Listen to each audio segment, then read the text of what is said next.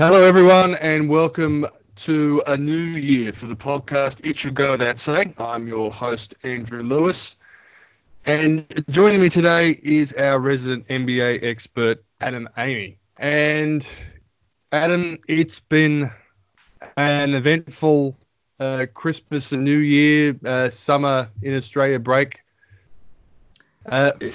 Eventful in many ways for the wrong reasons, and we were very saddened to hear the news on January 27th of the death of Kobe Bryant in a helicopter crash along with his daughter and 7 other people. Kobe Bryant was and still is your favorite ever sports person. So I'm going to open the floor and tell us, it's been 4 weeks. Yeah, we're tell us what pushing your on. thoughts are.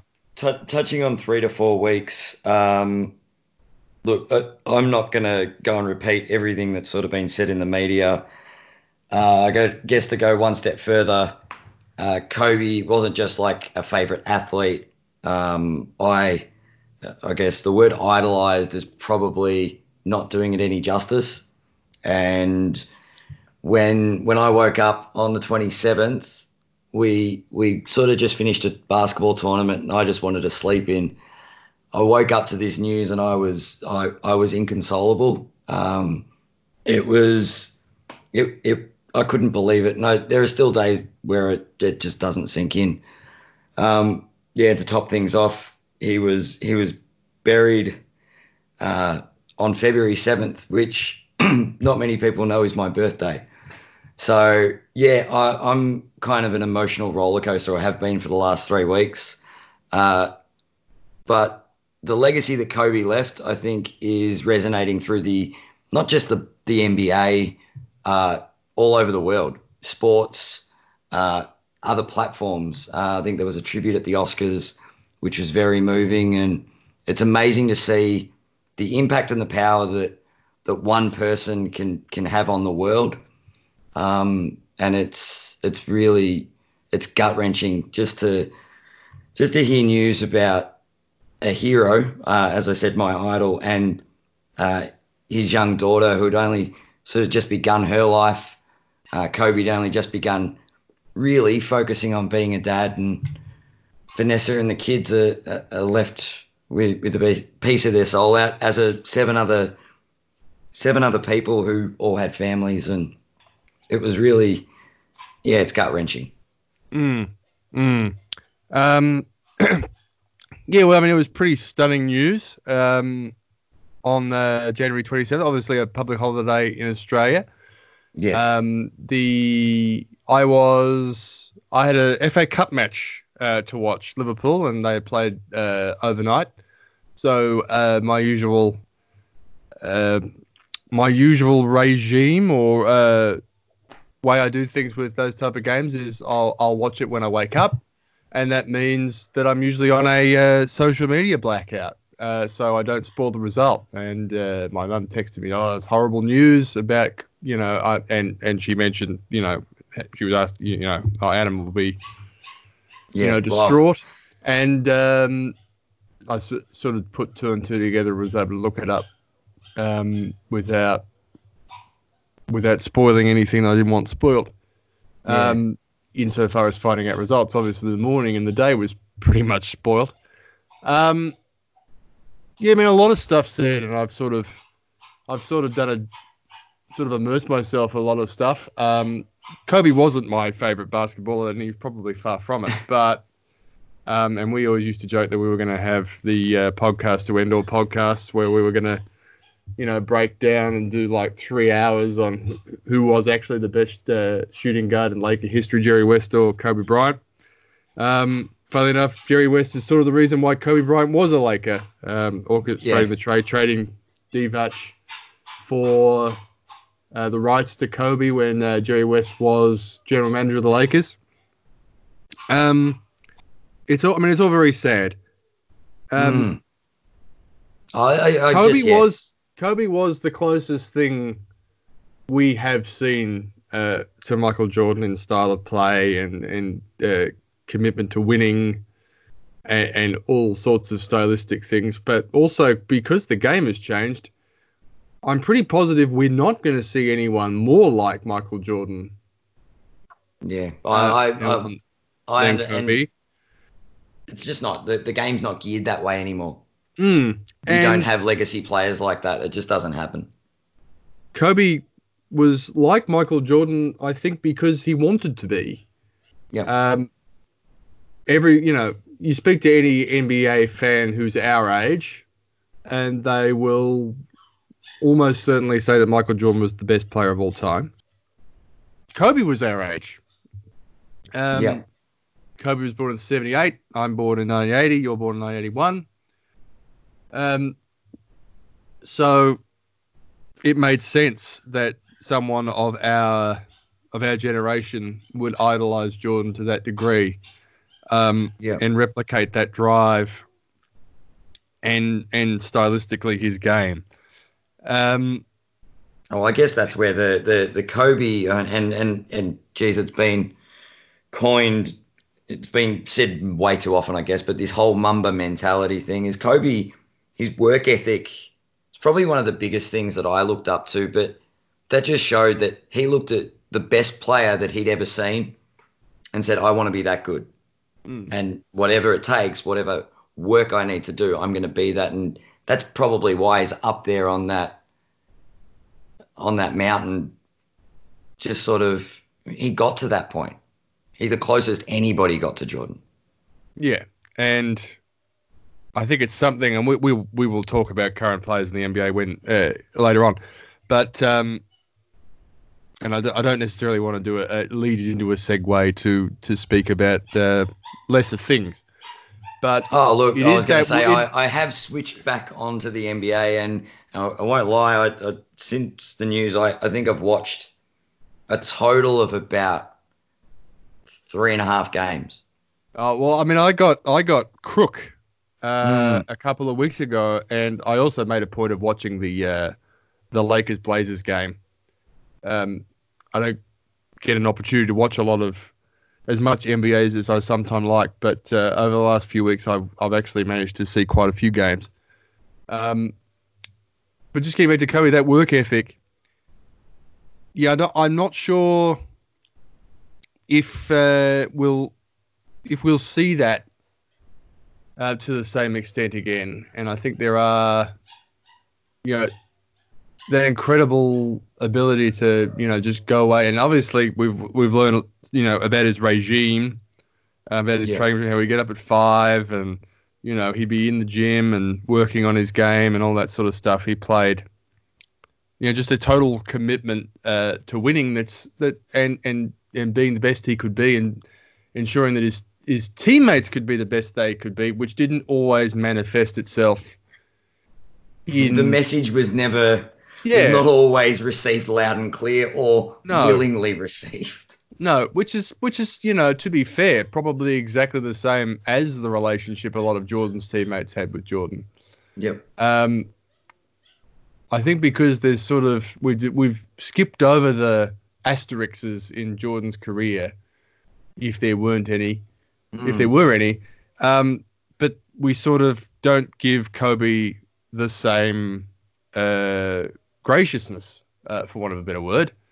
The first 3 titles where he certainly for the first couple he wasn't the best player on the team. You could argue that third title, he probably was at that stage the best player on that team, or the most important.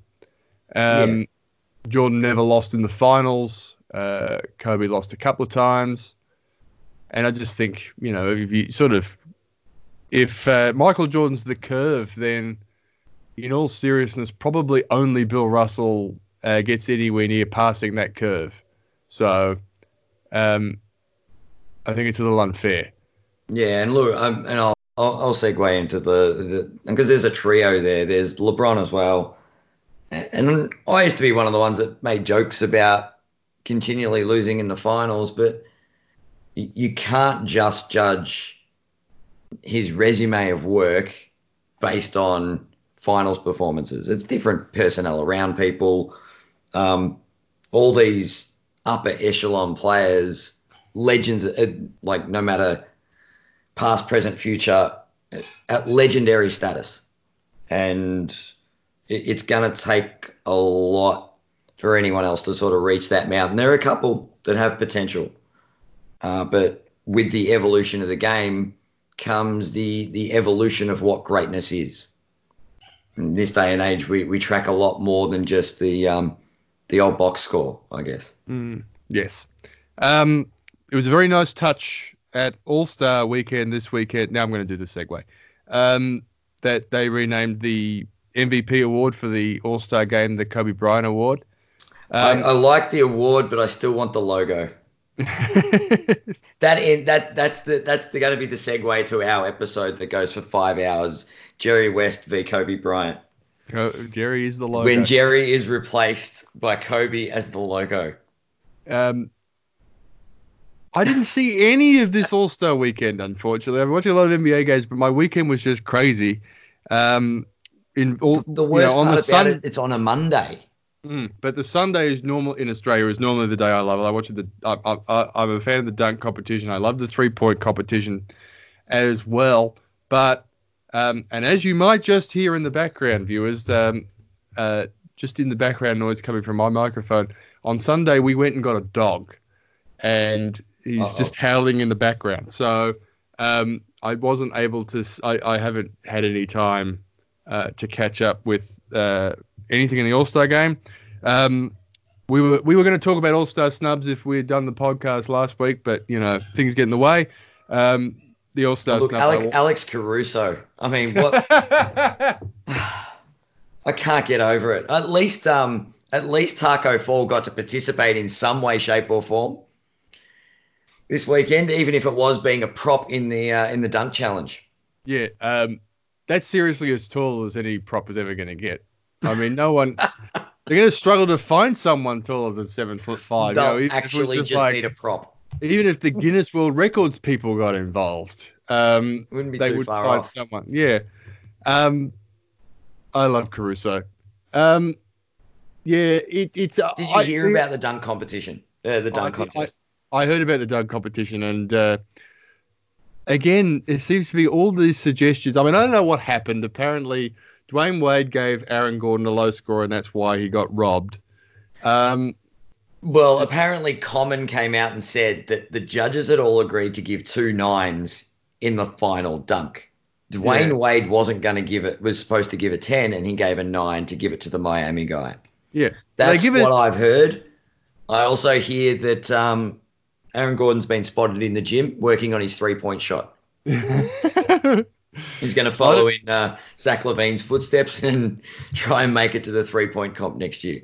Oh, excellent. That means no one in Orlando is going to see any of the ball anymore. He's going to follow Zach LaVine. Here's what everyone seems to be this issue like, the scoring system, and let's make the judges, let's have them like masked or unknown or. I heard that. Let's change the scoring rate it out system. Of 20 points, 100 points. Yeah. Let's bring back the 0.5. The judges just need to get fair dinkum, right? If, what do you get, a 6 out of 10 if you don't complete a dunk? You don't complete a dunk, you get a 0. It's pretty straightforward. If it's a serious contest, which these players, and Aaron Gordon showed he was taking it pretty damn seriously. He's like, I'm done with this. I should have 2 of these by now. Debatable, probably 1. Actually, no, I'd say 2. That LaVine one was a good contest. But the judges have to have criteria with which to give their scores. Yeah, if they want to treat it seriously, if the award actually means something, or the trophy at the end of it. Otherwise, it's just entertainment for kids. Cool, let's put on a good show, dress up you know what I mean? It's not... Yeah, I mean, it is sort of entertainment for kids anyway, but, if you... And big, small and big kids alike. I enjoy the dunk competition. Well, as far as you're concerned, Adam, young and old kids, because you've never stopped being a small kid. Yeah, it's true. Yes, old kids, young kids. Kids. But you know what they really need? And this is going to come out of left field, but I'm going to zag towards one of my favorite television shows of all time. You need a judge on there like Red Simons. You just need someone who's like, Ooh. I'm really hard to impress. Oh well, yeah, you jumped over that guy and put the ball between your legs. 7. You know, see, Shaq could have been that judge, or could be that judge. Yeah, I don't know who that needs to be. Does it need to be someone like one of the talking heads, like a Colin Cowherd, or is it just like, oh, I'm not impressed by that, or someone on left field. Basically, one of your personality shock jocks. Yeah, something like that. Because you can get then you balance them with getting Obama, who's just going to give everyone a 10 because he's like, who knows? I might still need to run for president this year if America needs saving. So. He's gonna be wanting to make everyone else happy. You just need someone, you need the yin to the yang. You need a villain out there who's just gonna be like shock villain. You dunked over 3 guys. Dominic Wilkins. You dunked over 3 guys reverse, have an 8. Just not just one of these guys is like, oh wow, I'm like Homer when he was the food reviewer. I give that 7 thumbs up. It's just like they just all seem so eager to just say every dunk is awesome. Not every dunk is the same amount of awesome. So, and I still think, you've got to deduct points if someone's copying a dunk or repeating a dunk. Like there's too many elements that are similar, but that comes down to actually wanting to have a serious competition. Yeah. And realistically, All-Star Weekend is just a really good, fun weekend to show off all different aspects of the NBA. Until the last quarter of the All-Star game now, and then it's just like, this is serious. So... Yeah, look, next year if with the same rules, do you reckon they'll keep the same rules next year? Yeah, I think it worked, so I think they're gonna keep it. Yeah, the Kobe Bryant Memorial All-Star Weekend. Yeah, there's like 24. The final quarter is first to 24, or 24 more than the team that's in front. So, oh boy, when we were growing up. The trade deadline happened after All-Star Weekend. Now it happens before All-Star Weekend. What's the one thing about what happened at the trade deadline you want to talk about the most? What was the biggest move? What was the biggest deal? I didn't see this exact trade happening, but I knew there would be a trade. That's what I'm going to say about one D'Angelo Russell. Yes, and it was to the Minnesota Timberwolves for Andrew Wiggins and a first this year. It's a first this year. So Golden State now have potentially 2 lottery picks. Is it a protected I think it might be top 3 protected. Top 3 protected. Yeah. Yeah, look, I might be reading too much into this, and apparently D'Angelo's always wanted to play with Karl Anthony Towns and vice versa. Is it just the case that ever since Jimmy Butler was in Minnesota, he's been wanting a snitch, someone to sort of keep an eye on the team? Or is that too much of a deep dive into D'Angelo's past? Yeah, I'm not sure about that. And I'm not sure. Of a snitch from what I've heard. Oh, of course, he played the Lakers, didn't he? So yes, and he what was it? He said something. He basically snitched on Nick Young. Okay. What Nick Young shoots too much? No. It was something to do with escapades off the court. And the rumor going around is that D'Angelo cannot be trusted. And if he's got his phone up, expect to be on camera. But anyway. Fair enough. Well, not to discount that, we said we talked about this like at the start of the season, that the reason the Warriors acquired D'Angelo was with the intent to move him and just have a serviceable piece that they could use as a chip. And I think they've moved it quite well. Seems to be a lot of bullishness about Wiggins at Golden State, that he's going to, straighten up. He won't be able to coast through games playing with Draymond, and he'll provide a point of difference with when Steph and Clay come back. I have a slightly different take on this. Yeah. So is it slightly different, or is it completely different? So the guy that trades a matchstick and keeps trading for items until he gets to a house? Yeah. That's what the Warriors are doing right now. Okay. So they've got their paperclip, and they traded the paperclip for something that's worth a little bit more than a paperclip and a Yeah. first round pick. Yeah. And then they'll move the thing that's worth more than a paperclip or that they got for a pen, and they're going to trade the pen for a calculator. Do you know, you take my meaning? They're going to just keep upgrading this one piece that they bought. So what's the next piece that what does Golden State turn Wiggins into in June, July? I still reckon there's a Philly piece on the table at some point. Well, we're going to get to Philly because I have some very, very strong thoughts about that. You can't trade coaches, so he's just going to get sacked. I mean, you have to we want Brett Brown. I mean, no. All right. That's not going to happen. We'll go down the... Brett Brown's never won a title as a head coach without Darren McDonald.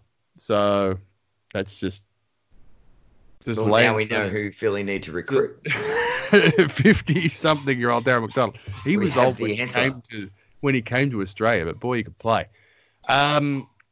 Yeah, I really have no opinion about that trade. Those are two guys I really don't spend much time thinking about. Wiggins and D'Lo. Yeah. Yeah. Look, time will tell. We'll see if they're a good fit. Next year, or I suppose next season, the Warriors come back to relevance. And this season, they're off the radar. Yeah, I mean they are. They're not making the playoffs. They're going to have a couple of picks in the top 10. It's more of a let's see. The Warriors become interesting again in June, July. Yeah. I guess they are 5 games. The Warriors off the second last team in the West, who, funnily enough, are the Minnesota Timberwolves, and 2.5 games off the Cavs for the second worst record in the league. Mm-hmm. So, that's probably not changing. They're probably going to have the most ping pong balls or whatever it is they have nowadays in the lottery, and it's going to be interesting. Unfortunately for the Warriors, it does appear to be a really weak draft year, but we'll see what happens. True. Maybe they hope they get the Wolves pick becomes like the top 3, so they get next year. It moves forward to next year. Perhaps, and I mean the Timberwolves have the 4th worst record in the NBA at the moment, so they have a worse record than the Knicks. What other trades, like major trades, did you find interesting here? Because that one was the Warriors are going to move him. I knew it. Like from the start of the season, I couldn't see the Warriors not moving D'Angelo. Interesting that they chose Wiggins, who's you're trading a 1 for a 2, maybe 3. Yeah, I mean, I think Wiggins. I think Russell was what they could get at the time because they've traded it for another guard or in another terms wing. of Durant. Yeah, and they probably went into the season knowing that Klay Thompson wasn't going to play before the trade deadline. An absolutely best case scenario. So they thought Curry and Russell will be able to play together, and they'll be able to share. They'll both play 1.5 guard. And be competitive. And be competitive. Obviously, Curry went down, so that didn't happen. But they're thinking now we're closer to getting everyone back. Starting lineup of Curry, Thompson, Wiggins, Draymond, and Embiid. Oh, sorry. Whoops. And Giannis, center to be named later. Is not a bad starting lineup. Is it better than? I hear Andre Drummond going cheap at the moment. Yeah. He's in Cleveland now, isn't he? He is, unlike the guy who used to coach Cleveland. What a mess. At the other end of the Eastern Conference, I'm just gonna rip off the Band-Aid with the segue here. The Bucks are 46-8. They're pretty good. They're pretty good. I saw them play the Sixers a couple of weeks ago. I watched that whole second half, and I'm gonna be like Grandpa Simpson right now. I'm going back to All-Star Weekend. Did you know what's his name? The guy that was in the dunk contest from Milwaukee. I'm just looking up. Yeah, Connaughton. Yeah, the white guy. Yeah, We could say that 'cause we're white Seriously, guys. you're going to use Giannis as a prop? That Yeah, guy has balls, don't King hurt, Kong-sized balls. don't hurt Either that Giannis. or he's stupid. So that day, which was the game, it was in the first week of Feb, so it was about 2 weeks ago. Hmm. Giannis played 35 minutes, had 36 points, 20 rebounds, and 6 assists, and absolutely skewered Joel Embiid. They've got Yeah, Wesley all right. Matthews, who's hooked up to the Juvenation machine. Um, He'll go missing at the beginning of April. Possibly. They've got both of the Lopez's who, seem to be playing this sort of thing like we wanted to do in fantasy in the late 90s when we wanted to put Antonio and Dale Davis together to be one fantasy player. And they're actually doing it. They're two players, yeah. They've actually got identical twins. They should have just, said one of them was retiring from the league. and then, well, I guess they probably have to keep walking off the court. So, they got Kyle Korver, Play a half each, I guess. who's might have a couple of a little bit of petrol left in the tank. Ilyasova, who's been there forever. Connaughton. But they are just eviscerating teams, and their point differential is historic. It's like plus 12, over plus 12 a game. They're putting together one of the all-time great regular seasons. Can they win 70, and does it matter? I'm not saying in terms of legacy. I'm saying if they win, Does it matter? regular- No. They've No. got the top seed locked up. No, that's not what I meant. And then does it have the fact they're going to win 70 or 69 or whatever is going to be one of the best 10 regular seasons in NBA history? Does it mean anything to their title chances? Can we read anything into it? Because I've got question marks over the Bucks as a title contender. Yeah, I think they're a fantastic regular season team. So no, I don't think they'll win 70, and no, I don't think it matters. Okay. Look, they are great at the moment, but things change. Tempo changes. It's constantly playing the same opponent in the playoffs. The game changes a lot. I don't think you're going to see blowout after blowout and people not changing their defensive schemes against Giannis. The playoffs are going to be different. Yeah. There is certainly a school of thought that this, and I think it was used in the All-Star game a little bit, that this sort of wall defense that the Raptors used last year in the conference finals to stop the Bucks, where you just sort of you line up the guys at that level with the free throw line, and you don't let Giannis get past, and that's how you stop him. You've really got to close out shooters in that instance. Yeah, Generally. I mean, it's still a strategy where if guys like Bledsoe, Middleton, and Matthews and Korver, and the Lopez brothers, if they're hitting threes, it doesn't really matter. Giannis goes for 25, but then he has 15 assists. I'm more worried about the fact that, and this is everyone's talking about this like it's a plus, and I guess the Bucks are going to be well rested. There's no one playing a whole heap of minutes there, but at some stage between now and the end of the regular season, conventional wisdom suggests that they've got to shorten that rotation. Because you get to the playoffs and you can rely on 8 guys maximum. Yeah, you don't want to be delving into the bench and have people not having like consistent minutes. Yeah. I think what you'll see over the coming month is that will start to take shape. With any common sense about it, performance over the coming weeks, if you're one of the role players on the Bucks, you're fighting for a spot. Yeah. Unless your name is Giannis, you're pretty much fighting for a spot. Or Middleton, I guess their name. Yeah. MVP again. What happens if they go? They fall from grace. Matthews and goes back to his old, not so great form. The Lopez brothers can let people down, like we all know. Middleton, look, yeah, if they go on a slump and they pick the wrong 8, they could be out very quickly. And Eric Gordon has a history of not coming through in the big moments. Eric Bledsoe. Yeah, that's Eric Gordon. I mean, Eric Bledsoe, Yeah. the one who plays for Milwaukee. That Eric. Yeah, so it's interesting. The other problem they have is that, and this is this is one of those situations where, if I was an obnoxious Twitter person, I'd say don't at me. The road to the NBA Finals in the Eastern Conference goes through America's northern neighbors. It goes through Toronto, Ontario. Yes, but that's a serious basketball team.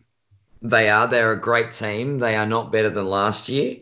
So it's not as scary a route to go through. But you're right. It is going to have to go through Toronto. Unless they have a monumental collapse. And I can't see it being that monumental that they drop out of the top 4. Let alone, that 2-3 is going to be interesting. I don't know if it's going to be that interesting. Do you think Toronto wins on Boston's home court? Yeah. I mean, I'd be looking at... I mean, the Raptors are paying something like $20 dollars for the NBA title. And I'm just like, that's extreme value. If it was a Raptors-Celtics series and the Raptors had the 2 seed, I would like Raptors in 6 or less. Raptors in 5 or 6. So they're really a solid team now. So they've actually built it's a well-constructed team overall. Yeah. Now, obviously, they lost one of the best players in the league in Kawhi last season, but they've managed to get another level out of Siakam. Their vets are pretty solid. They've had players step up. My question to throw back and go with this Milwaukee doesn't matter thing. Toronto last season felt like the people's team. You know that team that you go, I've got a soft spot for the Raptors. They're doing really well. Yeah. Who are the people's? Who's the people's team in the East this year? Because Milwaukee and Toronto are both those kind of teams. Well, I think it's probably Milwaukee because the Raptors won it last year. The Celtics are never going to be the people's team. No. For the same reason why the Lakers aren't going to be. Correct. The Heat have a self-appointed villain. The 76ers are... Who got the henchman pull your wanted, hair apparently. out confounding. And no one else below the Sixers has any chance of coming out of the East. Unless there's an enormous penny drop in Indiana in terms of how they reintegrate Oladipo back into what they were doing. But the Pacers... 6 weeks to figure it out. The Pacers are on like 48, 49 win pace. Mm-hmm. And history says you can't win the title without winning 50 games. So the Sixers are on pace for 51. I reckon if the Pacers go above 50, they take the first round of the playoffs to 7 games and have a chance of winning. Oh, I mean, I don't think the Pacers... I like Indiana. I don't think Indiana's an easy place to get a W. But having said that, they're probably... Well, they 19-10 at home and on the road. They're 13-13. They've got a better road record than every team in the East except the top 3. So they've got a better road record than the Heat, and everyone has a better road record than the Sixers. It's... I think offense to the other 2 teams in this race, but current standings wise, I think the top 6 is where your Eastern Conference finalists are coming from. I think it's still that far up in the air. Milwaukee and Toronto currently just walk all over Brooklyn and Orlando, but the others are coin tosses. I like Bucks Raptors for that Eastern Conference finals. I think there'll be some great series. I think Heat Sixers will be very, very interesting. I don't think the Celtics will want too much of the Pacers, but I think they're probably a bit too deep. But we did see I heard in the last that last period of the All-Star game that Kemba was terrible. we got to remember that Kemba's never really played an important game of basketball before. He's been on a bad team for a long mediocre, time. yeah. So we don't know how that's going to shake out. That hopefully for the Celtics' sake, it's Tatum who takes over at the end of games. There's certainly some signs that might be about to happen. But I like the Celtics a lot. But I don't know if they've got it completely figured out yet, which is scary because they're a 70% win team. So they're well coached. I think that's their strongest part, is the fact that they are well coached. And they've always been well coached under Brad Stevens. It just reminds everyone that nobody can coach Kyrie Irving. Apparently, we're not going to see for the rest of the season now because of his shoulder. Watch the Nets go on a run. Just watch it happen. They'll finish above 500 now. It's a broken record story. It's just so you got that. You got a chance that Durant's videos of him working out now. So there's some suggestion that Durant's going to be playing NBA games next month. They're going to go a run. Yeah, true. But they're going to run into the Raptors and fall flat on their face. Yeah, Durant is not going to be in a situation where he's going to be able to average 45 points a game, which is what they're going to need from them to beat the Raptors. They're not. Oh, the team will be lucky to score 45 a game against the Raptors. I can see the Brooklyn Nets winning a game 4 in their own court when they're 3-0 down. So they're like, no, we're not getting swept. We're not getting swept off our own court, and then that's that. Winning that pride game. Yeah. Well, let's stick in the East for a little bit longer. Yeah. Just quickly, we're going to breeze over it. Jimmy Butler's new friend in Miami. Iguodala? Good call, bad call? I think they're better that he's there, but I think they've overpaid. I think they're giving him too much money. I wouldn't have given him the second year of the deal. What are they getting? Like 2 years, $35 million? I heard the news, and you're going to love the first thought that came to my mind. Yeah? The only words that came into my mind were too old, no interest. And you can hear the accent in your head now with that late show. He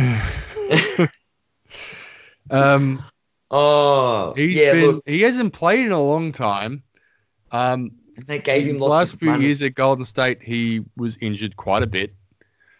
I don't have a problem with what Iguodala's done. He's got his last payday. He's out for him his career. But Iguodala's, in terms of how I'll look back on his career, he's going to make my head hurt because, and this is I've long been railing against this just across a whole bunch of sports, but with a lot of sports, Australian rules football is a very good example, but also the NBA. It's too easy to get into the Hall of Fame, and everyone talks about Iguodala. He's like, oh, when he retires, he's going to go to the Hall of Fame, and he won a Finals MVP that he shouldn't have won. I don't care what you say. If LeBron doesn't play in that series, Golden State sweep Cleveland and they win every game by 30. He was the most valuable player in that series. Just because they didn't win that series doesn't mean he wasn't the most valuable player. And Iguodala was the one whose job it was to stop LeBron, and he didn't do it. They won in spite of LeBron. So that's ridiculous that he won the MVP. Golden State, everything clicked into gear when Iguodala took a lesser role on that team. He was a borderline all-star when he was in Philadelphia, when he was at his absolute peak. He played on some good Denver teams. I think he's a good piece. I think he could be useful, but does he go into the same he's like the Messiah to the Hall of Fame? This is the guy. Dwight Howard made 5 straight All-NBA first teams. That's what I mean. But you look at his career, you don't see the beginning. Case for the Hall of Fame, in my opinion. Although and the other thing about the Hall of Fame is I am not going to be bouncing my grandkids on my knee, telling them I watched Andre Iguodala play basketball.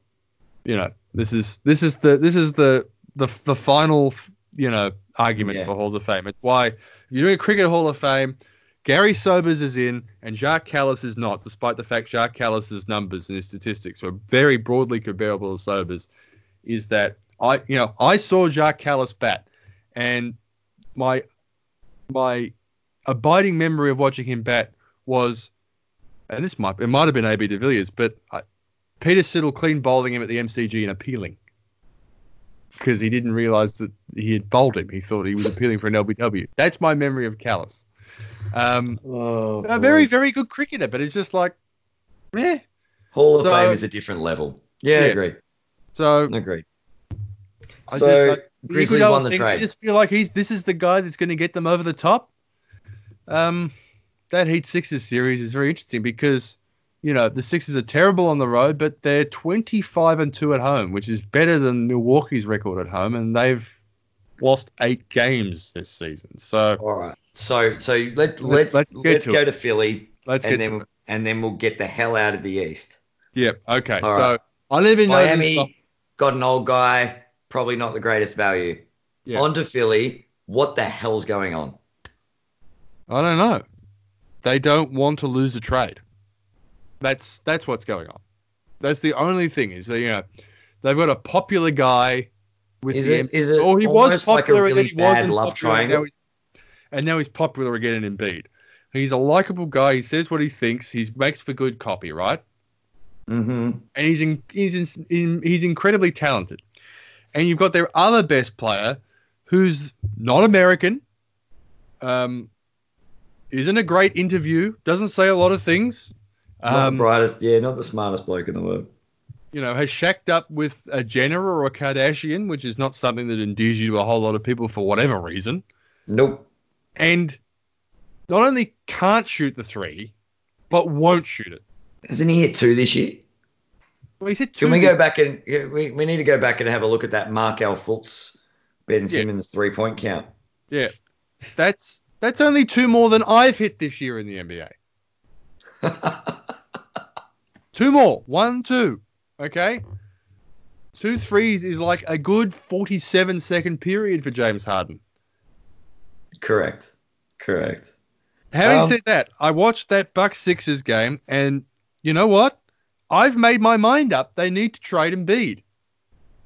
Good. That was going to be my next question. I'm like, okay, so because why aren't they going to? I know why they won't, but why won't they? Because he's the talented guy, and this is something I've described in another context to do with Kobe sport. And Shaq. As the sport culture wars. Talent over work ethic, right? Yeah. Now, Shaq got himself into shape for one season, and it was the season he won his MVP. He's like, I'm sick of losing. I'm laying the smack down. I'm going to get in wicked shape, and I'm just going to kill everyone. And that's exactly what he did, and they won the title. And it was a really impressive title. It was the most impressive of the Laker titles, both in terms of how good they were, but also the degree of difficulty. They beat a very, very good Blazers team in the Western Conference Finals. They beat a very good Pacers team in the finals. But they can't bring themselves to watch the penny drop for Embiid at another team. They're scared that if they let him go, he's going to kill. Yeah, which was the reason. Yeah, kill it. Which was the reason, why was the argument made that why you didn't want to trade Shaq is because, oh no, what happens if he gets pissed off and he decides to go Kaiser Sose on the whole NBA, but particularly us for trading him?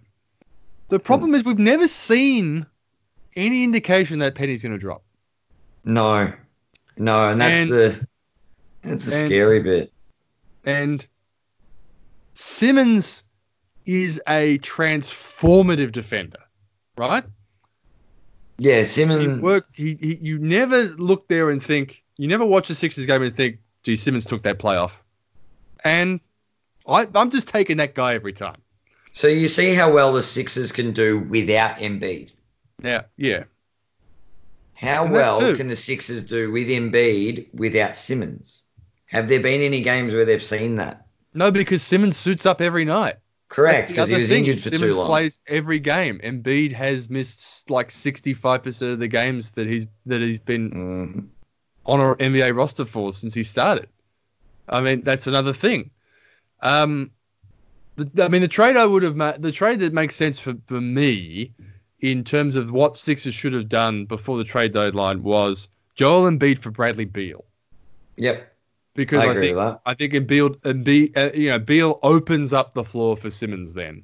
And you can play Simmons as this sort of point everything, and Horford stretches things out. But they're starting to use him off the bench a little bit more. So, who knows? The problem is the pieces aren't fitting like they thought. The Sixers are deeper than they were. And I think we all thought when they traded for Butler and Harris last season that there's like, here's the five, and then they've got no depth. And then they've managed to they signed Horford and let Butler go and signed Horford and turned Butler into Josh Richardson. So they were able to add a piece. Horford hasn't delivered how they would have liked him to have, but he can still fill a role, even if you're overpaying him for that production. I mean, it's all moot now. I think losing Redick was big for them. Yeah, but it's all moot now. It's all role players. I had a hot take. Does Brett Brown do you reckon they re-sign him? No, absolutely not. Because I think at the start of the season, or when they re-upped him last time or kept him around, it was just like, there's two things Brett Brown needs to do to keep his job, because, and if he does these things and they don't work, then it's the personnel. But he needed to get Embiid to get in shape, and he needed to get Simmons to shoot the three, and neither of those things have happened. So, yeah. And you figure that Ben Simmons would try and back him up, given the fact that he's shown so much belief in Ben. Yeah, Embiid and Simmons. Brown is going to get sacked from being coach of the Sixers, in part because Ben Simmons hasn't been willing to shoot the three, and then Simmons is going to walk straight into an Olympic team coached by Brett Brown. So, correct. I don't know about that. I had a hot take, and I've had it for a few weeks, and damn it, if Ryan Russillo didn't beat me to it on his podcast with Bill Simmons, which dropped earlier in the week. Ben Simmons as the center for the Houston Rockets. Better than my candidate. Houston, Look, when Isaiah Thomas was waived by the Clippers, I thought Houston were going to jump on it. If Houston is somehow able to orchestrate a trade of Russell Westbrook for Ben Simmons, they win the title. And I'm not arguing about that. You put Simmons with Harden in that team. So you give the small Simmons ball line up and put Ben Simmons at the center spot. Yeah. It's not bad. But, the Rockets are... Interesting. Anyway, we've that's our bit about the Sixers. They're broken. I believe we have... This is more time than we've spent on the East, I swear, than our preview of the East. Well, both of our teams are in the West, so let's go to the West. We can talk freely about the West, because now Phoenix are in a spot that you're more comfortable with. I'm more familiar with. Sorry. I don't know. Well, you don't have to have that phobia of putting the moz on them or anything, like cursing them already. Let's talk about real phobias for teams in the West who are the number one seed. On a scale from 9 to 10, how petrified are you of Lakers Pelicans first round? That the only way that happens is in NBA 2K simulations. It's going to be Memphis.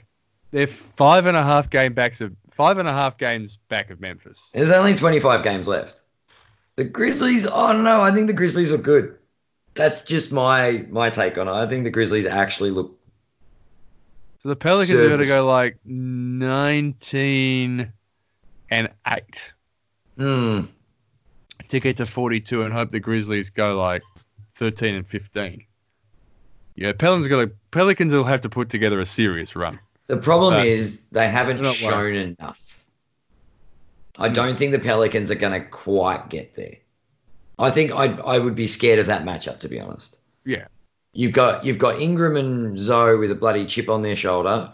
You got Zion, who's just a beast. I mean, this is why I picked them to make the playoffs at the start of the season. I thought we were getting this for the whole season, but we didn't get it till, Do you know what February. I'm still holding out hope for? In the Somehow West, this 8th spot. I'm The not Spurs. giving up. I'm not giving up on the Spurs. they are 3-7 in their last 10. It's Please. not about that. They're 23 and 31, and they are only They're 5 half games a game ahead of the Pelicans. Correct. It's not happening. I'm finally right. The Spurs are not going to make the playoffs. So you've got 4 teams there that have got the potential. Oh, well, actually, no. Phoenix are only 6.5 games back. We're not making Sacramento. Hell, the whole down through 13th is still, there is a glimmer of hope. We're not. The Suns aren't making the playoffs. I'll take 33 wins. I'd be really happy with. Just avoid a 50-loss season. I think that's progress. You got 22 wins for the seasons. Actually, Who not is too more surprising for you at this stage, the Thunder or the Grizzlies? The Thunder are on 50-win pace. bad. The Grizzlies, because I thought they were going to be a train wreck.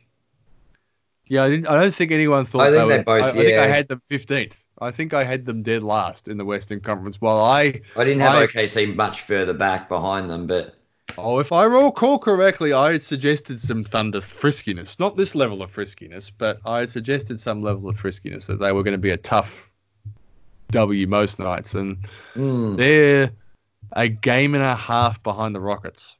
And, the Rockets have pushed all their chips to the middle of the table with this. but is this Chris Paul playing with a chip on his shoulder? Yes, but I mean, he's always had a chip on his shoulder. Yeah, but this is like an inflated chip on his shoulder now. Yeah, but this is the first time in a while that it's been like, this is my team. You guys are all going to defer to my leadership. There were problems in the Clippers with Griffin. It certainly wasn't his team in Houston. So it's been since he was back in New Orleans that this has happened. Yeah. So I wonder when that trade actually went down, if Chris Paul at the back of his mind was like, come on, you've got to veto this one. You've got to veto this one. you'll get over it one day. Nope, never going to happen. Never going to happen. Yes, look, I'm surprised. I'm surprised with both teams. I think long term, actually, no, they're both rebuilt from a different standpoint. They've both got bright futures, these teams. But I don't think this season. I think they're playing with their house's money. Both teams.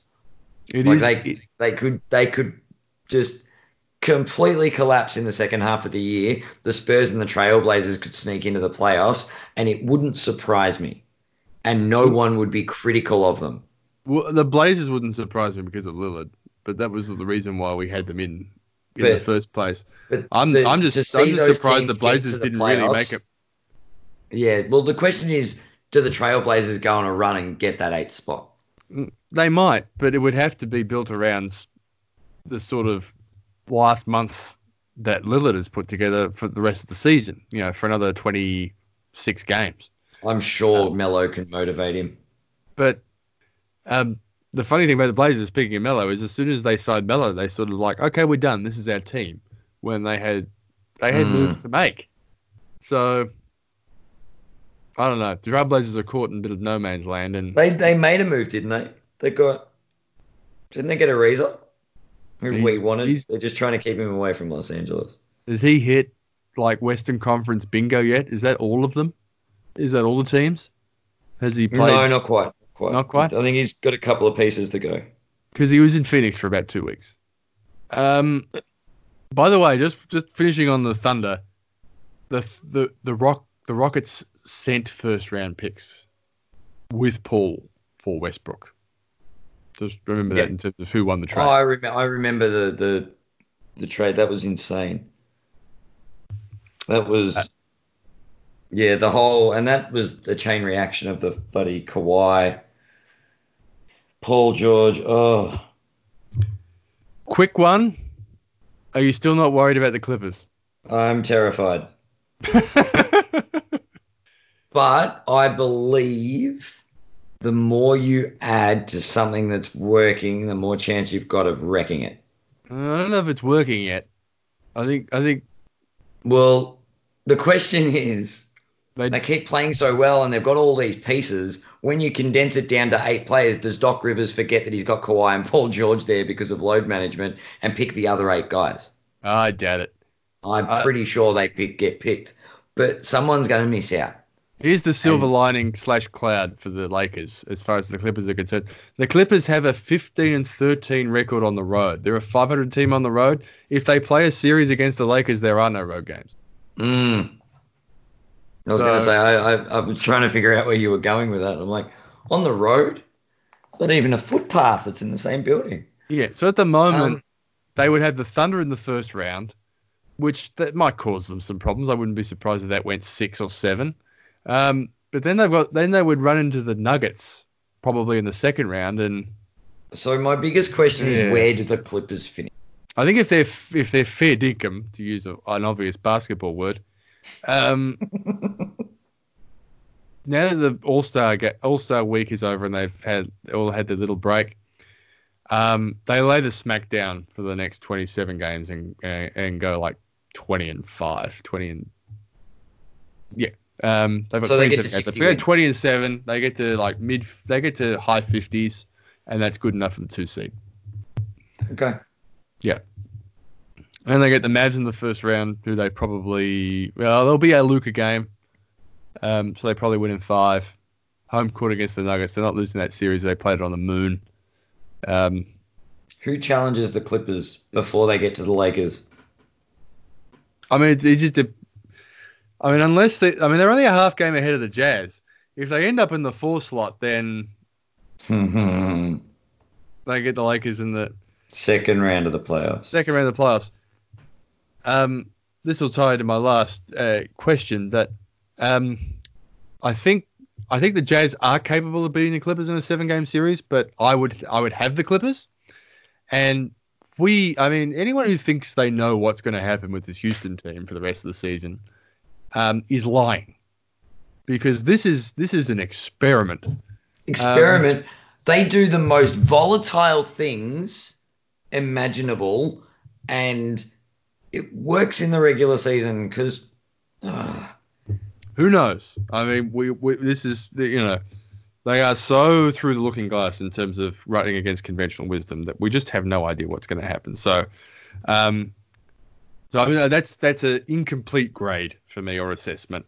I believe the Nuggets can't beat the Clippers. Substances in Houston that are consumed when they're making decisions on the roster. Fair enough. The Nuggets can't beat the Clippers in a 7-game series. The Thunder can't, and everyone else, it doesn't matter below that. And I don't know about the Lakers, but if I had to pick a team, I think it's different in playoffs basketball. If I had to pick a team in the Western Conference now to win the Western Conference, it'd be the Clippers with no great level of confidence. It'd be like they would have a plurality of votes, but not a majority of them. They in my mind. I would have liked the Lakers to sign the extra point guard or something. You know what I mean? Like who was it that signed Reggie Jackson? Was it after Detroit waived him? It was the Clippers. That's what I mean. Like, yeah, he signed with the Clippers. I would have rather the Lakers pick something like that up. Yeah, they got too many guys. They're not all going to play. They're depending on Alex Caruso having Finals MVP stats. Yeah, but he's got irrational confidence written all over him. I don't mind it, but they're going to go with Bradley, Green, Davis, and LeBron, and it's that fifth spot. That's the question mark. No, Dwight Howard's doing well. Do they threaten the league with, or they sort of like try and put a scare into the league by getting a couple of games into it? I don't know. I think there'd be a pretty good chance he never suits up, never gets in a Laker uniform. I think you're right, but I don't know. If I was the Lakers, I'd be trying to get him healthy just to throw their scouting. Maybe, but I mean, you can't. He wouldn't sign on for that. He'll want to play. His leg will explode. He'll want to make a contribution if he's doing that. So no, don't worry about it. So I mean, in terms of with me confessing, I have no idea what's going to happen with the Rockets. the three teams in my mind who can win the Western Conference are the two LA teams and the Jazz. I do not agree with the Jazz. I occasionally forget the Jazz exist because I keep trying to recollect who's in the top of the standings, and I'm like, who am I missing? Oh, Utah are there. So out of the 100, I'd have Clippers 45, Lakers 40, Jazz 15. Okay. In the Eastern Conference, I would suggest that, I think it's Raptors 55, Bucks 45. Bucks 45. And that's my feelings at the moment. All right. I'm tempted to throw in like 5 for the Sixers, just, but it's chasing a dream. Look, it's not going to work. Break it down into the top threes, and I'll allocate all 100% within the top three. I'm 50% in on the Lakers because I can't go that far against my own team. I think the Lakers are 50%, the Clippers 40, 45. I'll give a 5% nod to a freak run by the Nuggets. They have been there a lot. I think they're better than they were. I don't know. I just feel like Jokic can get them over the line. But it'll take a lot to get past either of the LA teams. You're right. In the East, I'm going to go the other way. I'm going to say 50% Milwaukee. 45. Actually, no, I'll probably go 30-20. I'll give Toronto the 30, but the 20's going to Boston. Okay. And your 1% goes to Philly. My 1% goes to the Pacers. Fair enough. I think Celtics are a year away. You reckon? Yeah. At Brad Stevens, everything will come together.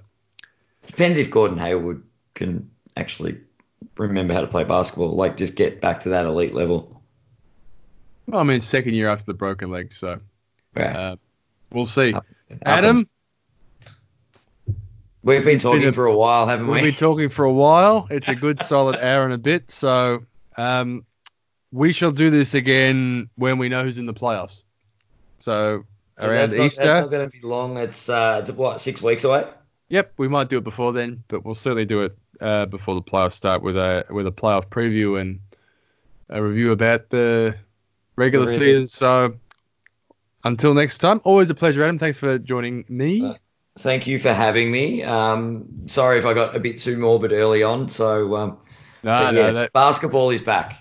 Basketball is back, and we are too for 2020. So, thanks very much for listening in. We'll join you next time on It Should Go Without Saying. Catch you later.